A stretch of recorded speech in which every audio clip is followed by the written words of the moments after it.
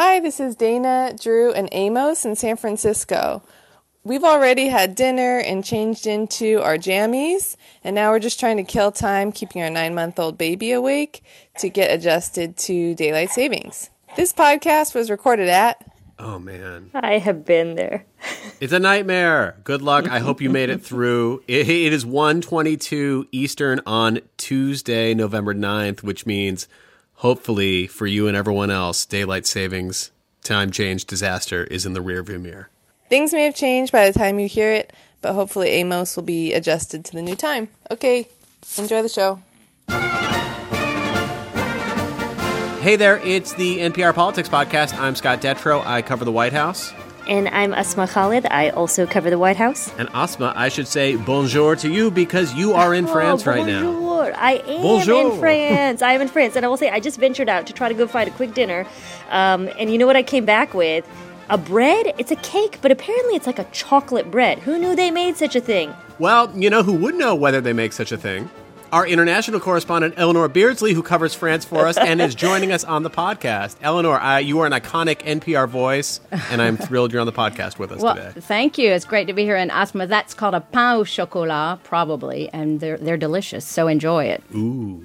I'm nibbling on it still, trying not to eat it all in one go. In addition to pain au chocolat, we are talking about the fact that Asma is in France with Vice President Kamala Harris. Asma, she's got a lot of things on her plate. What are the main goals of this diplomatic trip for Harris? So this is the third international trip that Kamala Harris has taken. And I would say I think it's distinct for a couple of reasons. You know, one is that it's different from the first two trips and that those focused on really bilateral relationships. And in this setting, she's going to be at a couple of very large conferences where there will be a number of world leaders. Her staff says that they expect some 24 world leaders will be here and that she'll have FaceTime with a whole bunch of folks. So that is just distinctly different. She will be the top U.S. official, the top person representing the United States of America at this, sort of on the international stage. But to get to your point of, also substantively what there is to discuss, there is a lot of meaningful dialogue to be had between the United States and France on that specific relationship. I'm sure that Eleanor can tell us a lot more details about this, but the U.S.-France relationship, while it is very historic and old, it has gone through a really rough patch since September. Yeah, Eleanor, I think we've talked about the top lines of this a few times. The U.S., the United Kingdom, and Australia struck a deal to share nuclear-propelled sub-technology. Can you explain why this enraged France so much to the point where Emmanuel Macron recalled the ambassador to the U.S. for a little bit? Yeah. What was it about this deal that made France so angry? The main reason was France was completely blindsided by it. I mean, they literally had no idea.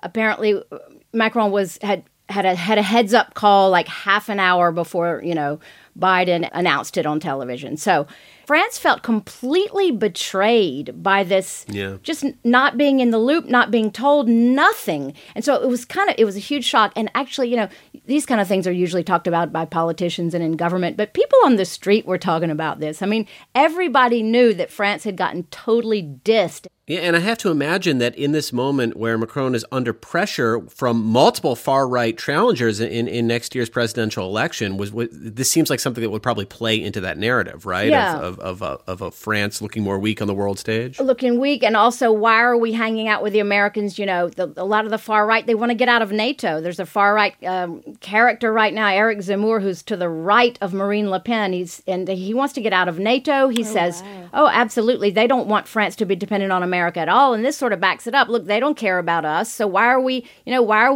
kowtowing to them? Let's get out of this. Let's have our own defense, and this is bolstering all that nationalism. Let's do it ourselves, and let's leave the U.S. I mean, they don't care about us, so yeah, it doesn't look good for Macron.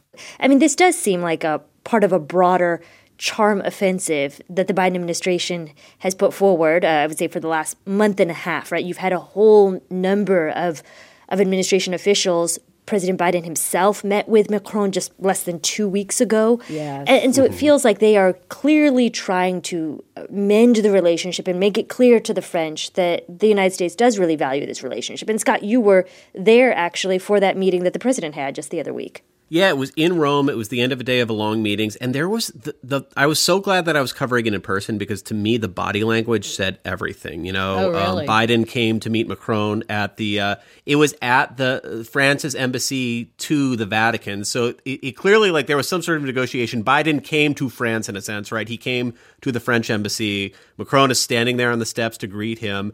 And they go upstairs and Biden, I mean, it's a big deal when the American president apologizes because it doesn't happen that often, and Biden did not say, "I'm sorry," but he was clearly contrite. He was clearly embarrassed. He said, he conceded that there were communication mistakes. And it seemed to me like he was there to give Macron the favor of saying, look, I messed up. You are so valued. I'm sitting here with you. I'm contrite. We care about you. We are on equal footing. It seemed like it was like, hey, you need this boost. I'm here to give you this boost. We are here to fix things. That was the takeaway I had, at least.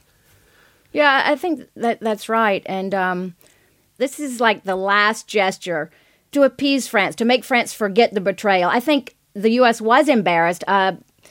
John Kerry was here recently, and he actually had an interview on French television and he basically said, Biden never really even realized this, which I don't know, that could maybe even be worse. We didn't even think about France. It was sort of like that. So it didn't really help things, but you could tell that the U.S. didn't do it out of spite.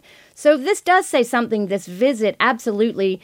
The French realize that. She's staying for 5 days. I mean, what world leaders go to a country and stay that long?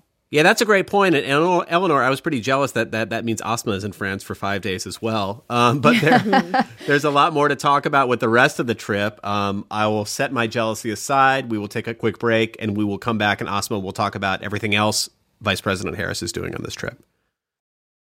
And we're back. So we have covered just part of the ground of the relationship mending. Asma, what else? You mentioned that there are several meetings where she'll be with other world leaders. What else is on the itinerary? That's right. She'll be speaking at the Paris Peace Forum. And my understanding of the Paris Peace Forum, I was speaking to, a French expert actually about this, is that this forum was created a couple of years into Donald Trump's presidency. It was created by Emmanuel Macron as a kind of boost for multilateralism. And my understanding, and Eleanor, correct me if I'm wrong here, is that the French see this as their focus to sort of combat nationalism. And, President Trump never attended this. President Trump never sent anyone to attend any of these. And the French feel, from my understanding, is that they were the ones who were at the vanguard trying to protect multilateralism during the Trump years. Absolutely. And that, now here that President Biden is in charge, that they should value what France was doing over the last couple of years. And it seems like the Biden administration gets that by having the vice president come and speak here. Yeah, absolutely. And this is Macron's forum, the Paris Peace Forum. It's world leadership, global governance, all those things that Trump hated. So it's perfect that Kamala Harris is speaking there for the French. That's a big gesture, yeah. So, Asma, given that context, this conference sounds like it'll carry a lot of weight, at least the organizers hope. What else is going on? She'll be here on Veterans Day, Armistice Day. So tomorrow she's going to be visiting this cemetery. It's a cemetery that President Trump did visit, but, there was a whole big back and forth with President Trump when he was here during Veterans Day.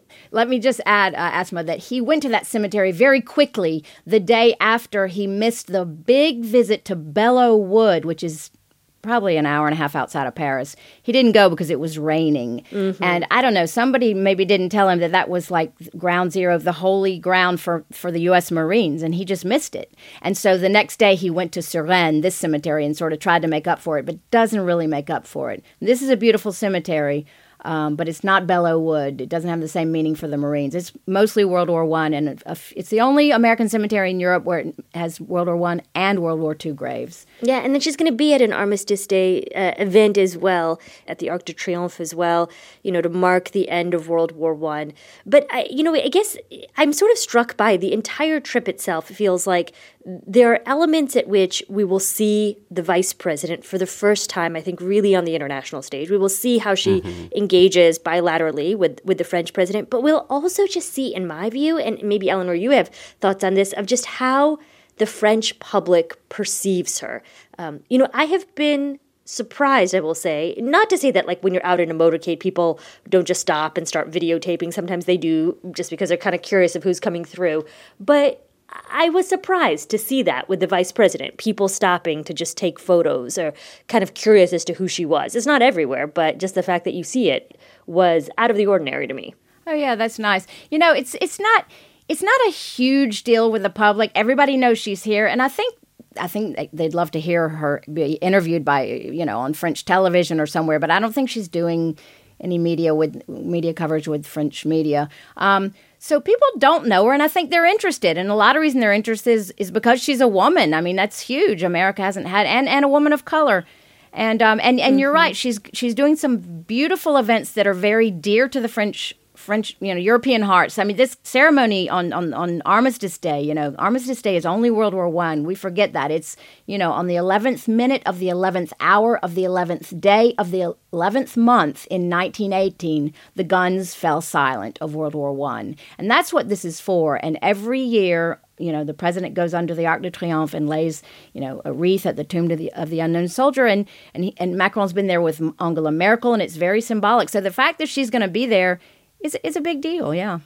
Asma, one other diplomatic question. Eleanor just mentioned, of course, Kamala Harris is the first woman to serve as vice president. That means her husband, Doug Emhoff, is the first man to serve in the spousal role. He's the first second gentleman.